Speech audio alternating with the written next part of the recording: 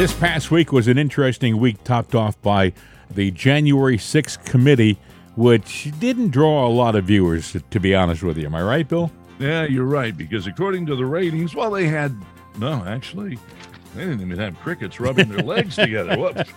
They had nothing. They had a very small viewing audience, folks, very small. And they spent millions. Hundreds of millions. And you know what? Liz Cheney sat there under oath, omitted evidence or testimony just to sit there and carve a narrative. Now, who's going to take her to court? I'd love to see an attorney. You know, we the people decide that we want to hold her up on charges. Representative Steve Scalise alleges the January 6th committee broke the law by hiring a publicity expert to sway public opinion. That's interesting.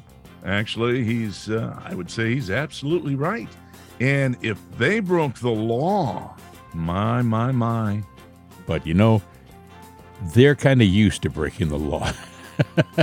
That side has done that for quite some time. But we're going to be watching everything this week, and whatever happens, you're going to hear about it on It's Another Day with Jim and Bill, starting on Monday. Oh, it's going to be a good one Monday.